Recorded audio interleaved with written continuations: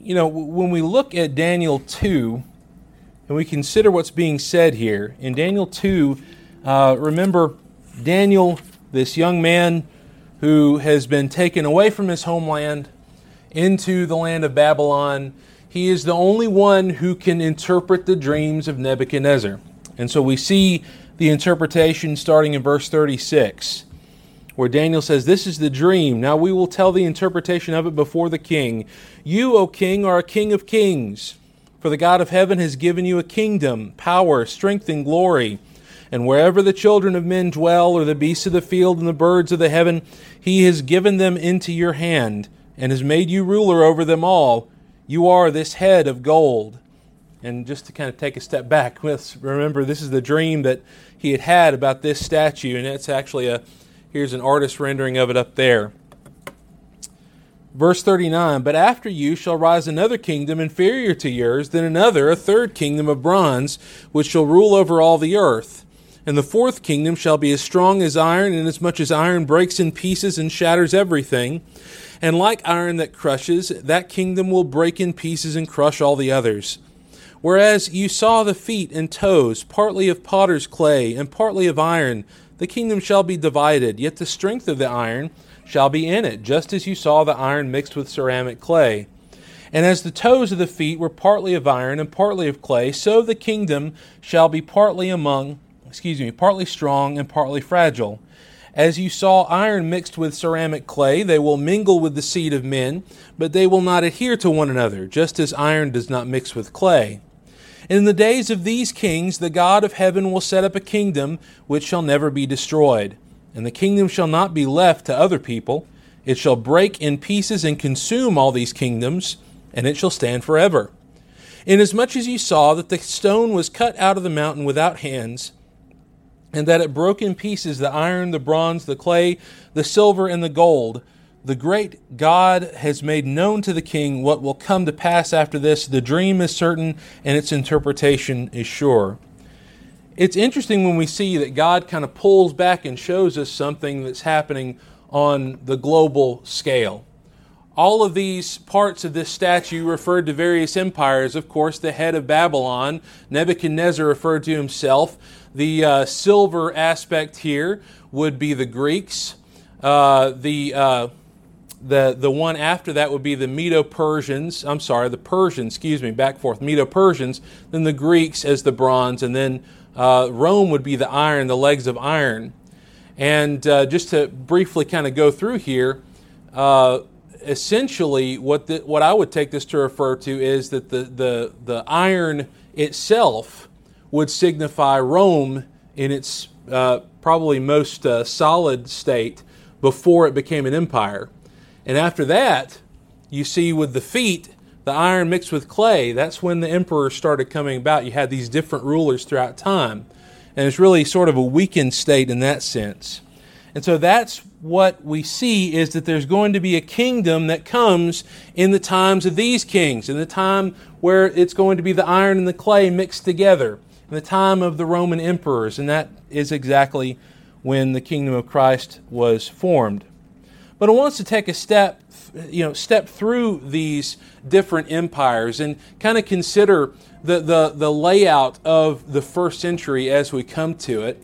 And hopefully that's something that we can pull together from this. And I'll just say out the barrel, I don't think that Jesus could have come at a better time in history, in culture, in location. Some people will kind of say, well, why didn't Jesus go to the great famous places? Why didn't he go to Athens? Why didn't he go to Rome? He went where God intended him to be. And where he was the best place he could have been. And I think history bears this out. It's very important, and I recognize that maybe if you didn't appreciate, if you didn't enjoy history class as a kid, maybe you won't get a lot out of this lesson, but I think we need to consider that the record of history bears out something very strong in terms of the case for Christ. And we want to keep that in our minds as we move ahead in this lesson. Well, as I said, first of all, we start with the Babylonian Empire. God's people rebelled against him, served idols, mixed their religion with others, various ways of doing this, but ultimately fell into complete and total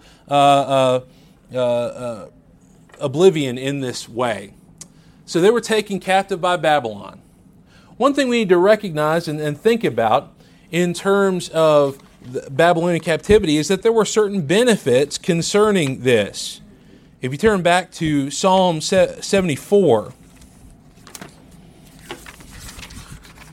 in Psalm 74,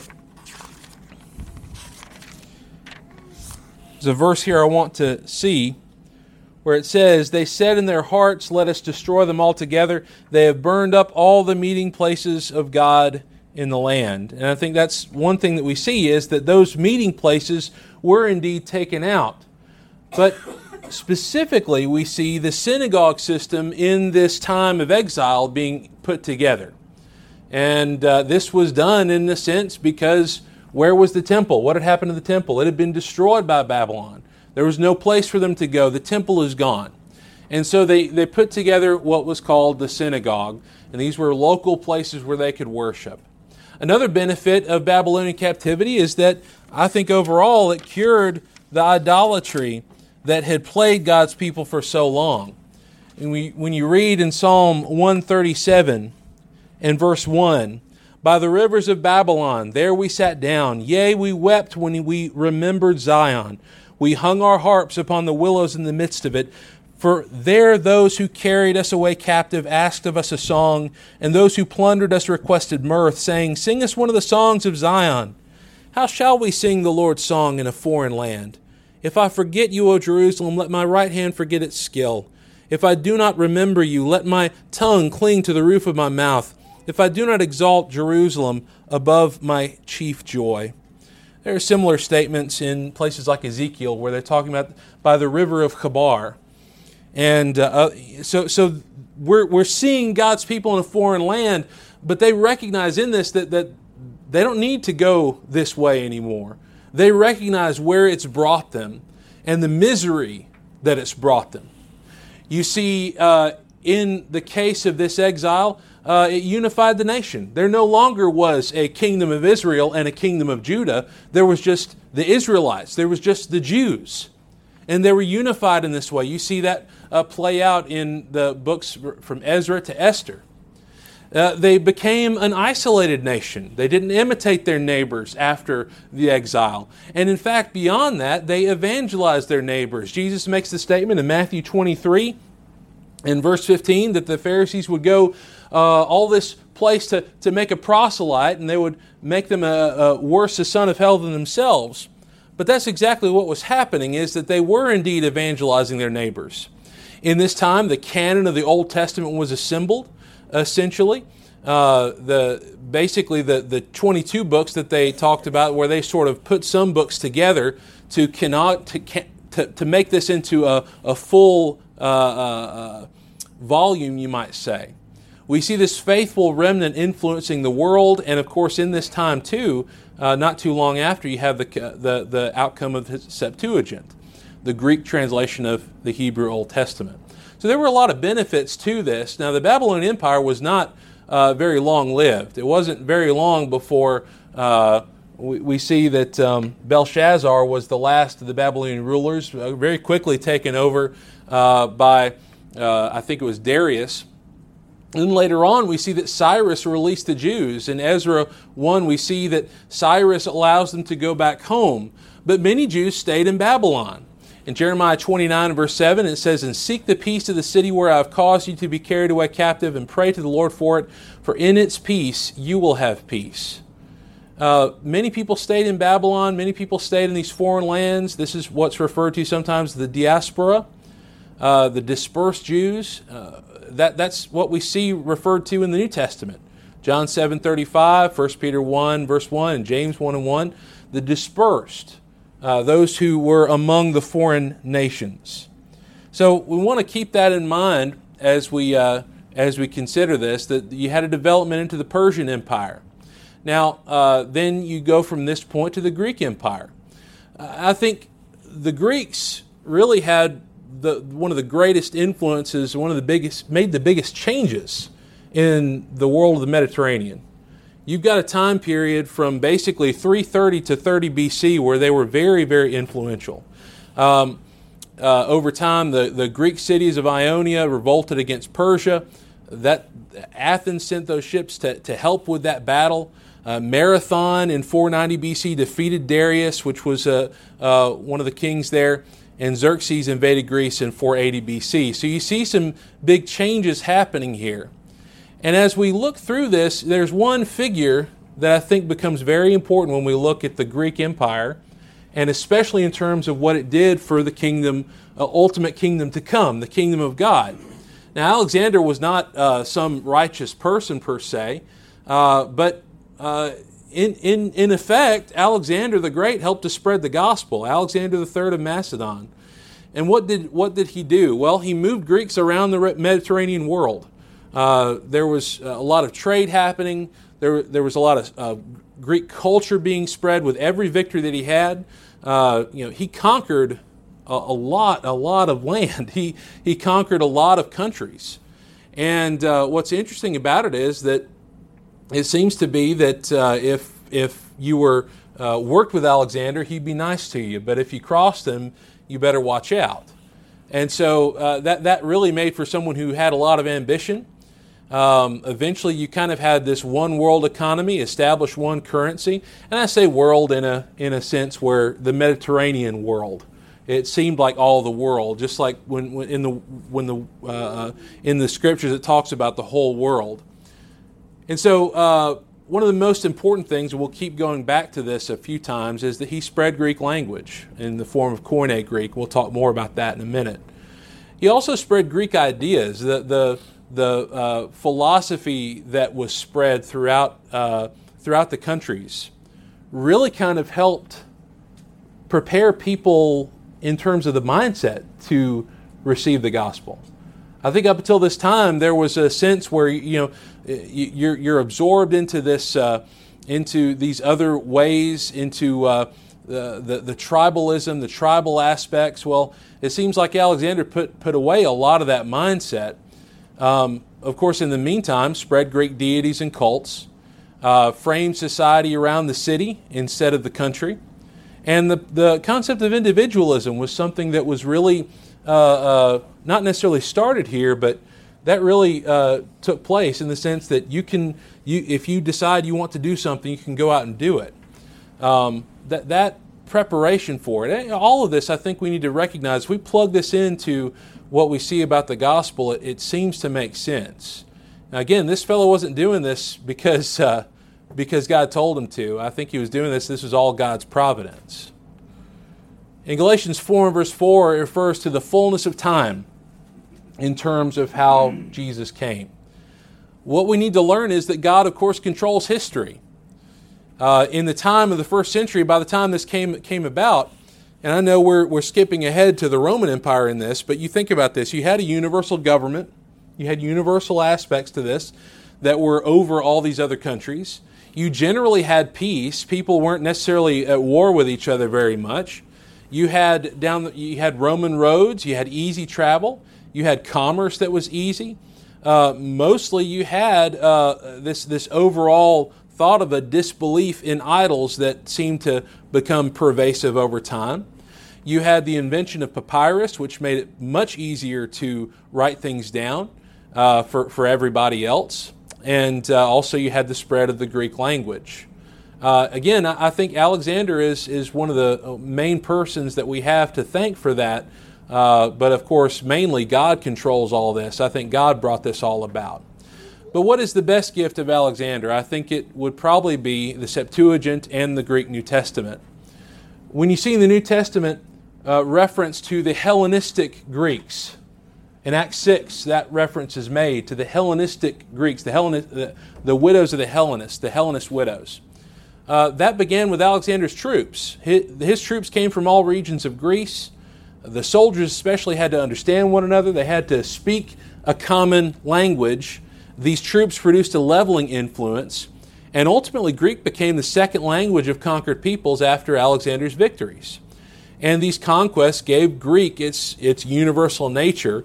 That term lingua franca is that idea of language that everybody sort of knows. And it's kind of the same thing today in a sense, because if you look at Europe and other places, what are people learning? People in those other places are learning English as well as their native language.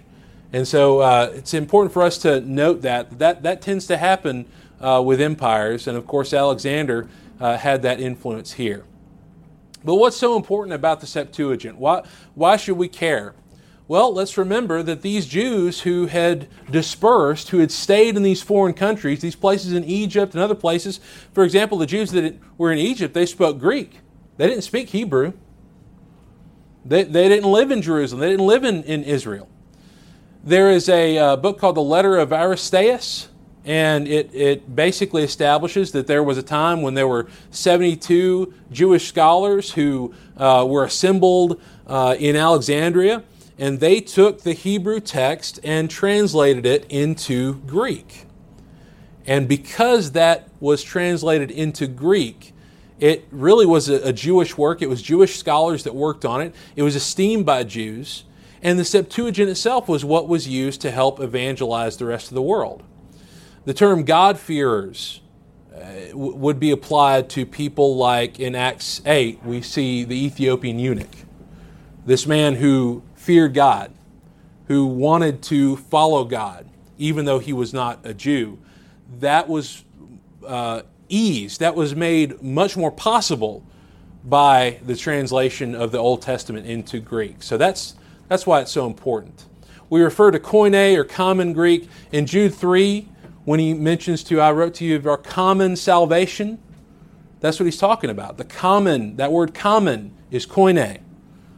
And so this language was mainly in use from 330 BC to AD 330, from Alexander's conquest to removal of the Roman Empire's capital from Rome to Constantinople.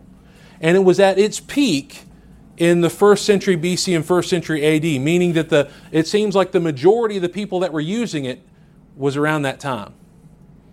So that's some interesting things to think about here. How was the gospel communicated? Well, I think it was mainly communicated through this language. When we get to the Roman Empire, the term dunamis that Brother Gary brings up from time to time, and I appreciate that. It's mentioned in Romans 1, 7 and 15, that strength, might, or force, that really was the same sense when people thought of Rome. That's what that word would tend to mean. And the Jews made a treaty with the Romans around 165 BC. We see that in the Maccabee books. And again, those are written by uninspired authors, but at the same time, we can appreciate that's exactly what happened. It's interesting, the Jews didn't wait for the Romans to come and conquer them. They tried to broker a deal before any kind of conflict came up. And so in the span of this, by the time we get to the 1st century, we have the Herodian family. And when you see in the Gospels the Herods, not every person that's called Herod is the same Herod. And we need to learn that and keep that in mind.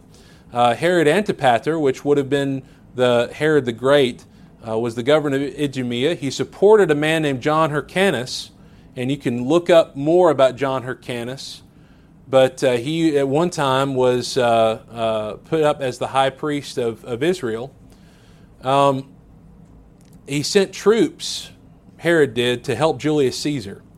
And because of this, Caesar restored the ethnarchy to Hyrcanus, meaning that he allowed Hyrcanus to reign as king of Jerusalem for a certain period of time, and then appointed Herod and his brother Phasael as tetrarchs, meaning that they were kings, they were governors over this area more or less. And so Herod returned to Judea as king, even though he wasn't a Jew, really. He was an Idumean, but he always wanted to act like he was a Jew.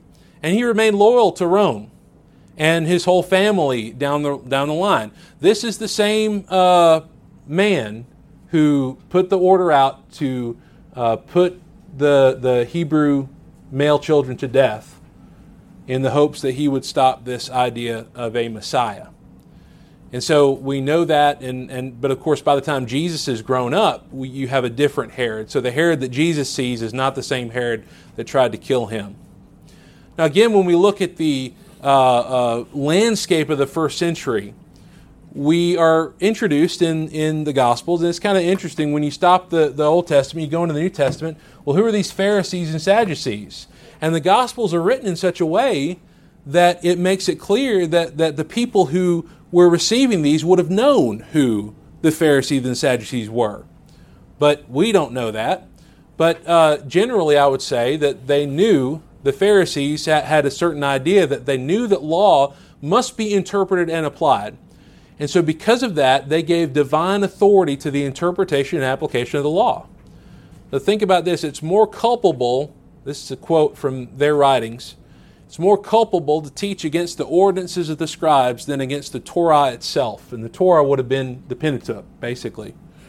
And so, hey, that sounds pretty good when you think about it. It's easier for us to understand that, the ordinances of the scribes are not as important as the Torah. But where did they fall flat? We'll talk about that a little bit more. What happened with the Sadducees? The Sadducees' concept was different in terms of Scripture. They argued that priests were to give the authoritative application of the law, but their instructions were not Torah in the sense that they were not the Torah itself, but they had all the authority that was needed, essentially is what the idea that I get. So the Pharisees, however, said that the Torah had been given to all Israel, not just priests, and therefore all who were competent could interpret it. So it's this difference between the Sadducees were saying that here's these gatekeepers, the priest can tell you what that says, right? It's not the Torah itself, but they can tell you what it says, whereas the Pharisees are saying you can read and understand the Torah for what it is for yourself if you're competent in doing this. The interesting thing is the Sadducees were right in rejecting the Pharisees' interpretations in the sense that where they went with the truths concerning these things, but they were wrong in viewing the Scriptures as a archaic, irrelevant book. And of course, that's how we can see those differences.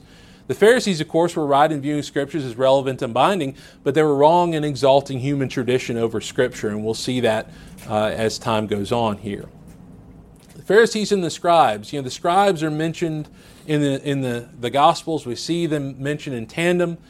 And we need to remember the scribes were not the same thing as the Pharisees, but they often go together. If you were a scribe, you probably were going to be a Pharisee because they were spending so much time. They were the scholars of the law. We see that in Ezra 7 and verse 6. They were the copyists of the law, and they would regard themselves as its preservers and protectors. And so it's very natural. Why would someone who does that all the time be a Sadducee? To say, well, the Scriptures, irrelevant. They're irrelevant. Let's just listen to the priests. We can see that very plainly, I think. There was a development also toward the Great Synagogue. We might term that as, we refer to that as the Sanhedrin. It's designated in the Mishnah. Now, the Mishnah was part of the Talmud. The Talmud is basically all of the oral law that the Jews added on to the Old Testament. And so these are uninspired writings, and so the Mishnah is part of that. The Great Synagogue or the Sanhedrin were designated as the representatives of the law who occupied a place in the chain of tradition between the prophets and the earliest scholars known by name. And so basically, this is what they would say is that Haggai, Zechariah, and Malachi received from the prophets. And of course, it's interesting because Haggai and Zechariah and Malachi are prophets, but in the sense, they're saying they received from the prophets like Isaiah, and then he says the men of the Great Synagogue received from Haggai, Zechariah, and Malachi. So they tried to establish this chain of authority that went through. And so that's what we see in the Gospels is that they're trying to continue this chain of authority. When we think about this too, that these members of the Great Synagogue taught, be deliberate in judgment, raise up many disciples, and make a fence around the law. Again, I mentioned the Mishnah and the Talmud. The oral law was put to writing. So the things that they were adding to it. And of course, that was something that they disobeyed in the sense, Deuteronomy 4:2. We can see the problems that came up from this very clearly. And Jesus criticizes these problems. But of course, Deuteronomy 4:2 says, "You shall not add to the word which I command you, nor take from it, that you may keep the commandments of the Lord your God, which I command you." Let's talk about proselytes as well before we finish up this lesson. Jews, of course, were scattered around the world and they attracted many to Judaism. We see efforts toward that in Matthew 23:15 and Acts 15:1. You essentially had two types of proselytes: proselytes of the gate and the proselytes of righteousness. The big difference between these two groups was circumcision. There were some Gentiles who would join in and want to follow God, but they weren't going to be circumcised. These were what were called the proselytes of the gate. And then there were proselytes of righteousness. They were the ones that were indeed circumcised. And this, of course, this was really important to the Jews. And so that's where we see those aspects. But when we see what was being put upon these people, here's more of their writings. The rules for the Sabbath are like mountains hanging by air, for Scripture is scanty and the rules many. When you think about the Sabbath day's journey, I think this is the one example that we look at sometimes when we see the excess of the oral law overtaking the law of Moses. Exodus 16:29, "See, for the Lord has given you the Sabbath, therefore he gives you on the sixth day bread for 2 days. Let every man remain in his place. Let no man go out of his place on the seventh day." That's pretty much all they had. As far as, I know there were other passages that we could look at, but generally, there's not a whole lot of detail there. Well, that's one of the things that happened over time. That the Sabbath day's journey was something that they would try to make clear on. I have something in my notes which I haven't really been going with here that's not on the PowerPoint. But, for example, the Jews would allow for someone to enlarge the distance that they could travel on a Sabbath day's journey they could deposit possessions within a 2,000 cubit distance from their home. So you could take something that belongs to you and put it 2,000 cubits away from your home, and you can still travel between that. And it's still a Sabbath day's journey. It's okay. You'll be all right, So all these things that they were adding led ultimately to, of course, a confrontation. Now let's note that Jesus and the Pharisees agreed on many things. Jesus embraced the authority of the law. In Mark chapter 1,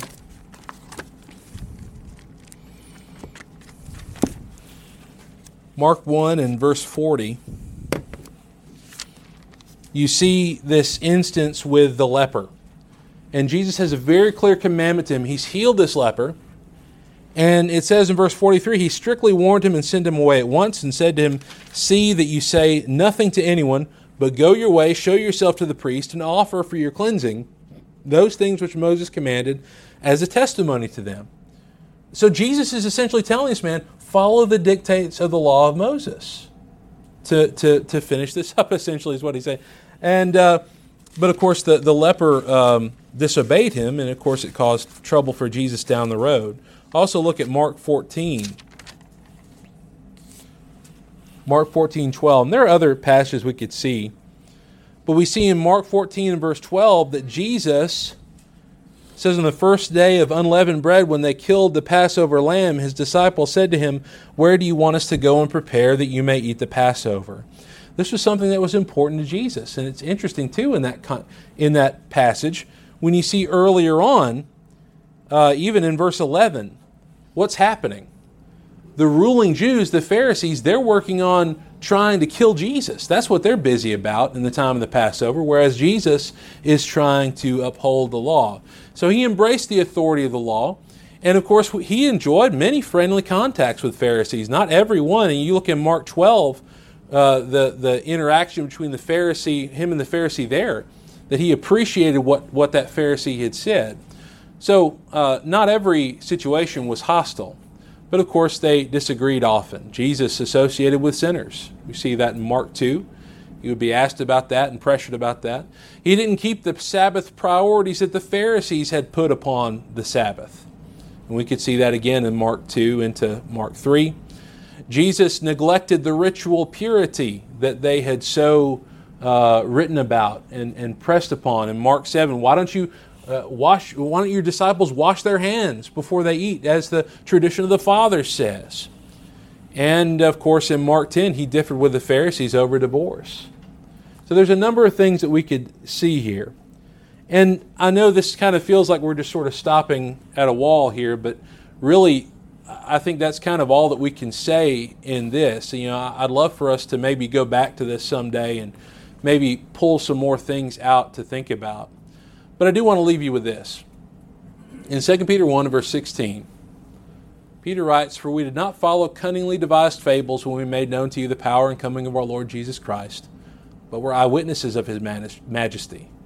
For he received from God the Father honor and glory when such a voice came to him from the excellent glory, 'This is my beloved Son, in whom I am well pleased.' We heard his voice which came from heaven when we were with him on the holy mountain. And so we have the prophetic word confirmed, which you do well to heed as a light that shines in a dark place, until the day dawns and the morning star rises in your hearts, knowing this first, that no prophecy of Scripture is of any private interpretation, for prophecy never came by the will of man, but holy men of God spoke as they were moved by the Holy Spirit." When we really think about the real aspects of this, of course they're all real, when we think about the proofs that God has shown us, the ways that God has shown us that this was the fullness of time, this was the greatest opportunity that people had to hear the gospel, to know Jesus, to know the Messiah. It really makes you think about things. It makes me pull back from trying to think, well, why didn't God just send Jesus after Adam and Eve sinned? Well, there was a reason. I don't think that would have been as good a time as when Jesus came. And I'm at the point now where I can't think of a better time than when Jesus came. I mean, really, would we want Jesus to come after the Tower of Babel, when people couldn't even talk to each other? God has set up certain ways, of course, for us to communicate with each other and to help others, and we need to make use of those. And we need to be thankful for the things that He's left us and the Word that He's preserved. Now, I know this has not been specifically about salvation, but this morning, if you think about where you are, maybe you're in a place where maybe you haven't been listening well enough. It's not always an issue where we just don't get it or don't understand it. I think sometimes it's easy for us to understand, but it's hard for us to apply. We tend to think that this is a lot more complicated and I can't figure this out right now. And maybe we kick the can down the road and we figure, well, I'll be okay. God's going to take care of me. God has His grace. And of course, He does have His grace. But am I in contact with that grace? Have I made use of that grace? Look at the grace that He gave to His people. Look at the ways that He made a situation where they could essentially go wherever they wanted to. If you spoke Greek, you could go to all these different places. The way that Paul used his Roman citizenship to go to all these different places and speak to all these different people from all these different backgrounds. God made it possible. And God can make our mission possible as well, but only if we completely and totally give ourselves to Him. So if you haven't completely given yourself over to God this morning, we encourage you to do that while we stand and sing.